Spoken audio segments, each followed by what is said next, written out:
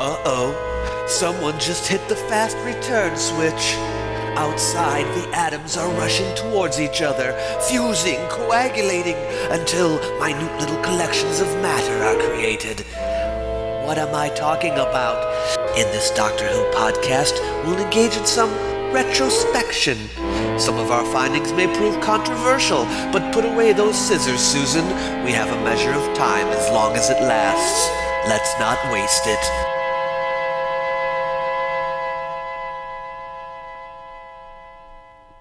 In the common view, time is divided up into three parts: past, present, and future. It's the grammar of our language and is based on our experience. For us, of those three, only the present is real. The past has slipped out of existence. The future is some possibility that has not yet come to be. So the now has special significance. It truly exists, and for us, it is in motion. The present moves forward, adding more to the past and subtracting from the future. This process we call the flow of time. Yet, this understanding of time, though it seems to make sense, is at odds with modern physics. Einstein's special theory of relativity has tossed the traditional conception of time out the window. As he once famously expressed to a friend, "The past, present, and future are only illusions, even if stubborn ones." That sounded a little bit more like Professor Zaroff. This reminds us of an exchange that occurs between Ian and the Doctor in The Cave of Skulls, the second ever episode of Doctor Who. Ian says, "Time doesn't go round and round in circles. You can't get on and off whenever you like in the past or the future." "Really?" replies the Doctor. "Where does time go then?" And Ian expresses the common understanding. "It doesn't go anywhere. It just happens, and then it's finished." The Doctor laughs. He laughs because the traditional notion of the passage of time is nonsensical. It doesn't happen and then is finished. That's a misconception. The present moment for someone here on Earth would not be the present moment for someone on Mars or another planet.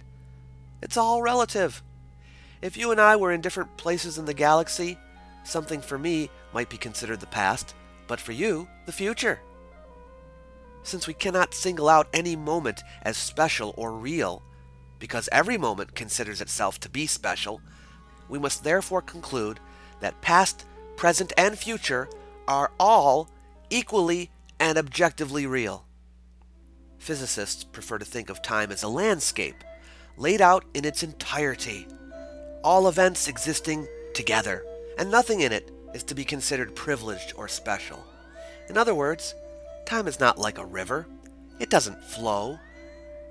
The Doctor and the Time Lords recognize this, and although they may use expressions that suggest a flow or movement of time, they do so in much the same way as we speak of the sun rising and setting. We know it doesn't actually work that way, but it has become part of language. Well, how can we say that time does not flow when we perceive it as flowing? It seems to move to us. The answer is to be found in psychology and neurophysiology. It has something to do with how our brains function. The formation of our memories is unidirectional. We might perceive this as the flowing of time. It may be even that we have some kind of time organ in our brain. The jury's still out on this. The important thing is that time travel can occur, because all events are real and exist, and the TARDIS can enter into the time landscape at any point. But does this conception of time mean that everything is written in stone? That nothing in the time landscape can be changed? Some time travel stories are presented this way. Anything that will happen has happened. Everything is fated to be. A time traveler cannot go back and right the wrongs of history. They cannot even move a speck of dust on a certain day in the past if it is established that that speck of dust remained unmoved. They can participate in the past, but they simply make the past as it was. Whatever they do is destined to be. This is not the way it works in Doctor Who, though. It started out that way in the first season, under the oversight of David Whittaker? Kind of. But very soon thereafter, it became clear that the Doctor could interfere in the history of worlds and change the way things turned out. What this means is that the universe, although it exists in reality as a whole, from the remote past to the remote future, can be rewritten. We cannot say, therefore, that all of the Doctor's televised adventures still exist in the current Doctor's universe. Perhaps you marvel sometimes, as I do, at the mental gymnastics some Doctor Who fans engage in so that they may consider every Doctor Who story to be logically consistent. In a reality where the timeline can be altered, such an undertaking is not only impossible, but pointless. Have you ever heard people talking about there being a different explanation for the destruction of Atlantis in the Time Monster than in the Underwater Menace? While it is true that the Doctor has experienced both of them, this does not mean that the two destructions of Atlantis need to be harmonized. It does not mean that both of them exist in the Doctor's current universe. No, only one does. How so? Because history was changed. First, the one in 1970 happened, the Underwater Menace. Then, because of the interference of the Master, a time traveler, Atlantis was destroyed at an earlier date, the Time Monster. This means that the events of the Underwater Menace are no longer part of the universe the Doctor resides in, though because he's a time traveler, he still remembers these events. As for the explanation of the destruction of Atlantis in The Daemons, that's another matter to be discussed another time. Suffice it to say for now that the Doctor heard about it secondhand. Similarly, when the Doctor interferes in the period of the origin of the Daleks in Genesis of the Daleks, he says himself that their development has been delayed 1,000 years. It is unreasonable to think that previous Dalek stories have been unaffected by this. The Daleks are behind by 1,000 years. This indicates that all of the previous Dalek stories have been either erased from the timeline or significantly altered. The Doctor remembers these adventures, but they don't exist anymore as they did. This shouldn't upset the fan. Just because we can't say all of the adventures the Doctor ever has experienced are still in the timeline of his universe, that doesn't diminish them in any way. The Doctor still was part of them. And because they have had an effect on the Doctor's psychological development, they are part of him. Now, I'd like to address possible counter-arguments to what I have just said. Arguments that the Doctor does live in a deterministic universe. Some may point to instances in the program in which it appears as if history cannot be changed. One obvious example is the concept of fixed points in time that Russell T. Davies invented. But the very definition of fixed points makes it clear that they are exceptions. And doesn't an exception prove the rule? Some point to instances from Doctor Who's first season which suggest that history can't be altered.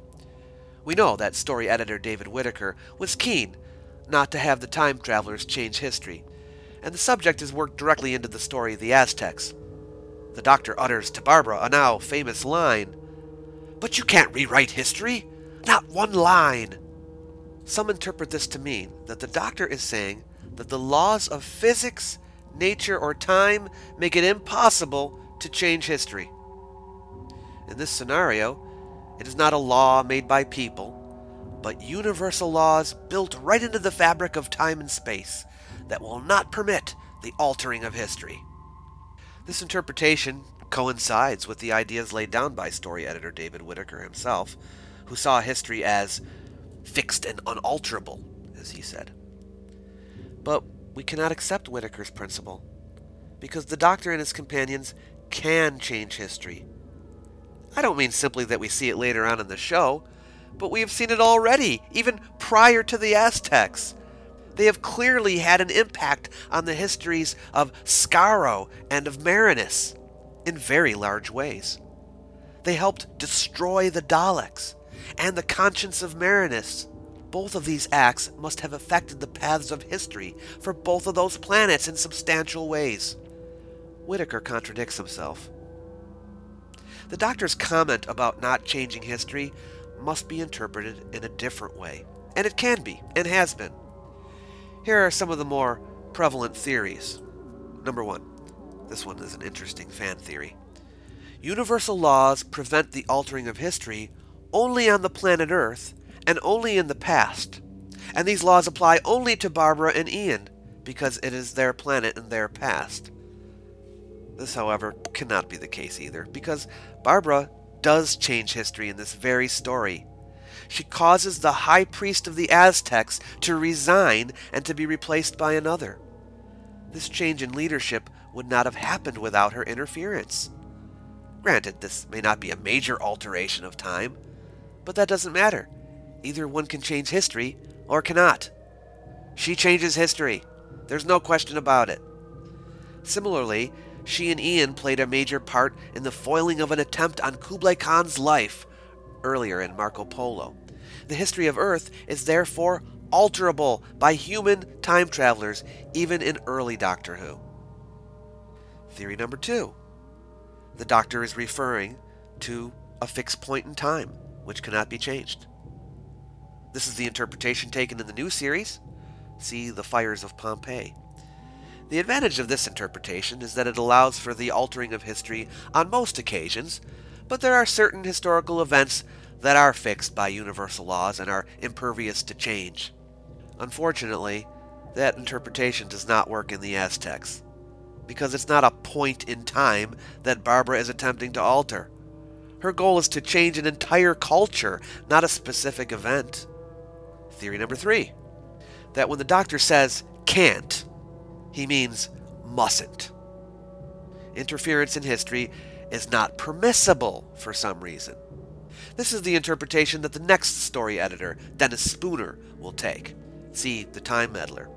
And in later Doctor Who stories, we get an indication that the Doctor's own people are the ones who have forbidden interference in history. See The War Games. So if this is the case, then we do not have here proof that history can't be changed. Nevertheless, some may say that this interpretation is incorrect, that it's not what the Doctor means in the Aztecs, because he follows up by saying, "What you are trying to do is impossible. I know, believe me, I know." This statement indicates that he's talking about more than just a rule here. I agree. The Doctor is making 2 points, and this is theory number 4, and I believe the correct one. First, that Barbara must not interfere with history. Not one line, because it is forbidden to do so, coinciding with Spooner's interpretation.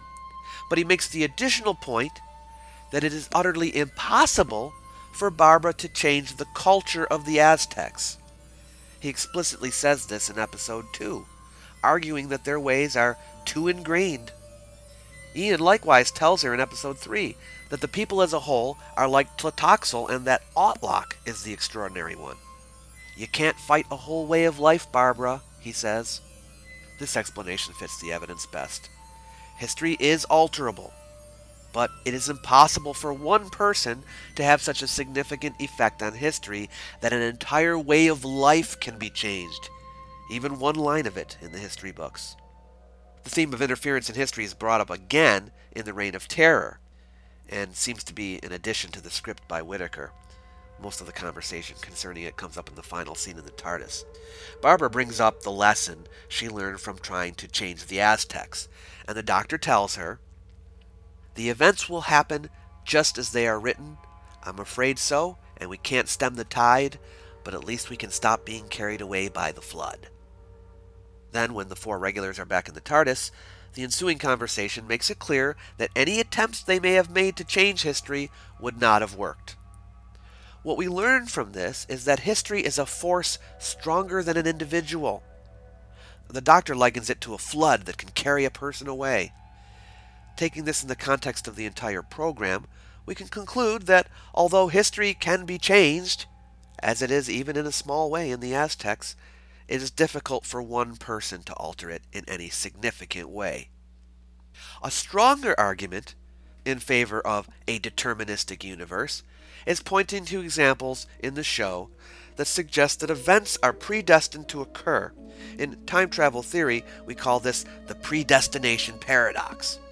In this scenario, a time traveler goes to the past and causes events that already existed before the time traveler even had gone there. This kind of paradox suggests that events were always meant to unfold as they do, and that whatever happens must happen. In these cases, we seem to have found ourselves in a universe where events are predetermined. We first observe what appears to be a predestination paradox in the first Doctor adventure, The Romans, in which the Doctor, having foreknowledge that Nero would burn Rome, inadvertently gives Nero the idea to burn Rome. It happens again in The Mythmakers when the Doctor, knowing ahead of time the Trojan horse tale, ends up giving Odysseus the idea for the Trojan horse, and thus is the cause of the events he already knew about. A less certain example is in the fifth Doctor story, The Visitation, in which the Doctor and his companions play a role in causing the fire of London, but it's not explicitly stated that they knew about the event ahead of time, so here we may have a simple example of a changing of the past, which just so happens to coincide with our current knowledge of history. In a universe in which free will exists, and the past can be changed, how are such things possible?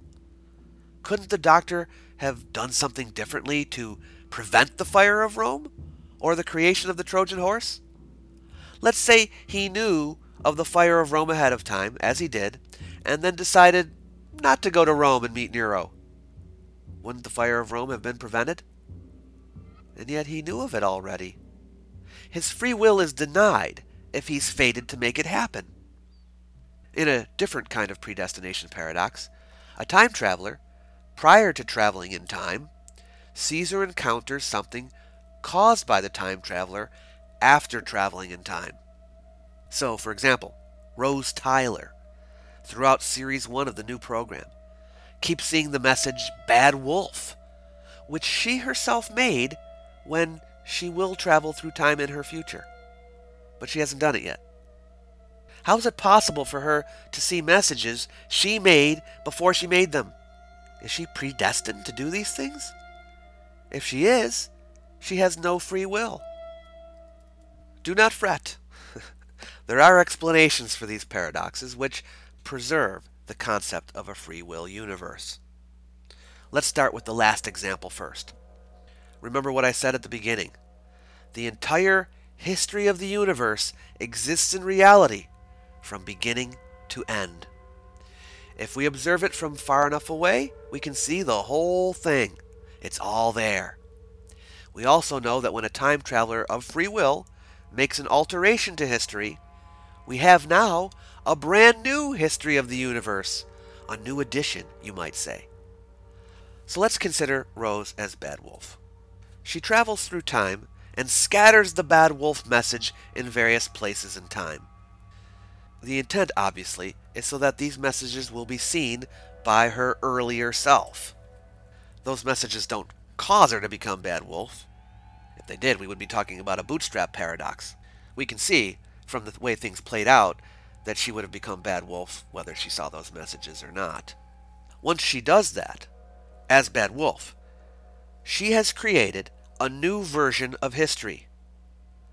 We, as the viewers, are then watching that new version of history played out in chronological order. This is basically Russell T. Davies' device. Watch the new edition of history from the beginning. Normally, we would expect to be watching the first edition of history, and then see Rose as Bad Wolf change it, but we might never see the new edition. In this case, we skip the first edition altogether, and we watch only the second edition. We're observing the timeline as it exists post-interference. It's as simple as that. Now, you may ask, what did it look like the first time around? Well, probably pretty much as we saw it, except without the Bad Wolf messages. It's just more interesting watching it this way, and the device is used many times in the new series. But what about the predestination paradoxes the first Doctor was caught up in? These ones are a little trickier because it's predestination going backwards in time rather than forward. but the same principle applies. We are watching a new edition of history. Let's go back to the example of the Romans.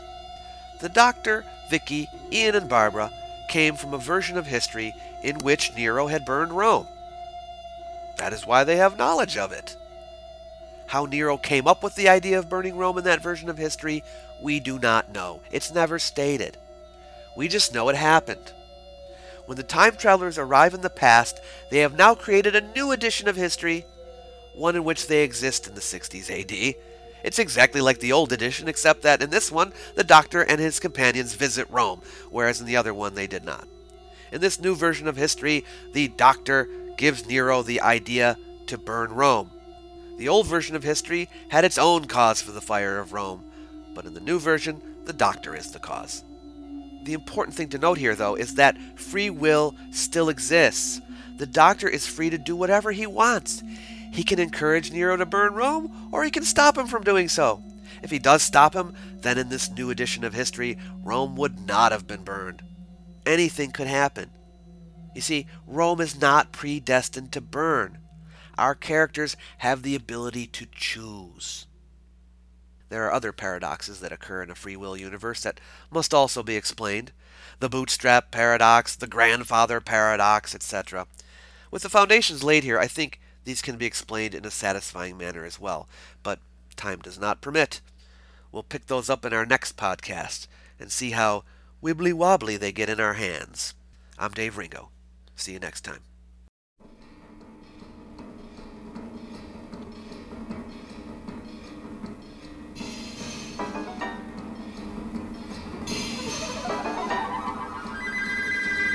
Fast Return Switch is available on iTunes. Subscribe to get a new episode on your feed once a month. You can get more Doctor Who related material, including a transcript of this podcast, on my website, daveringo.com. See you again next month.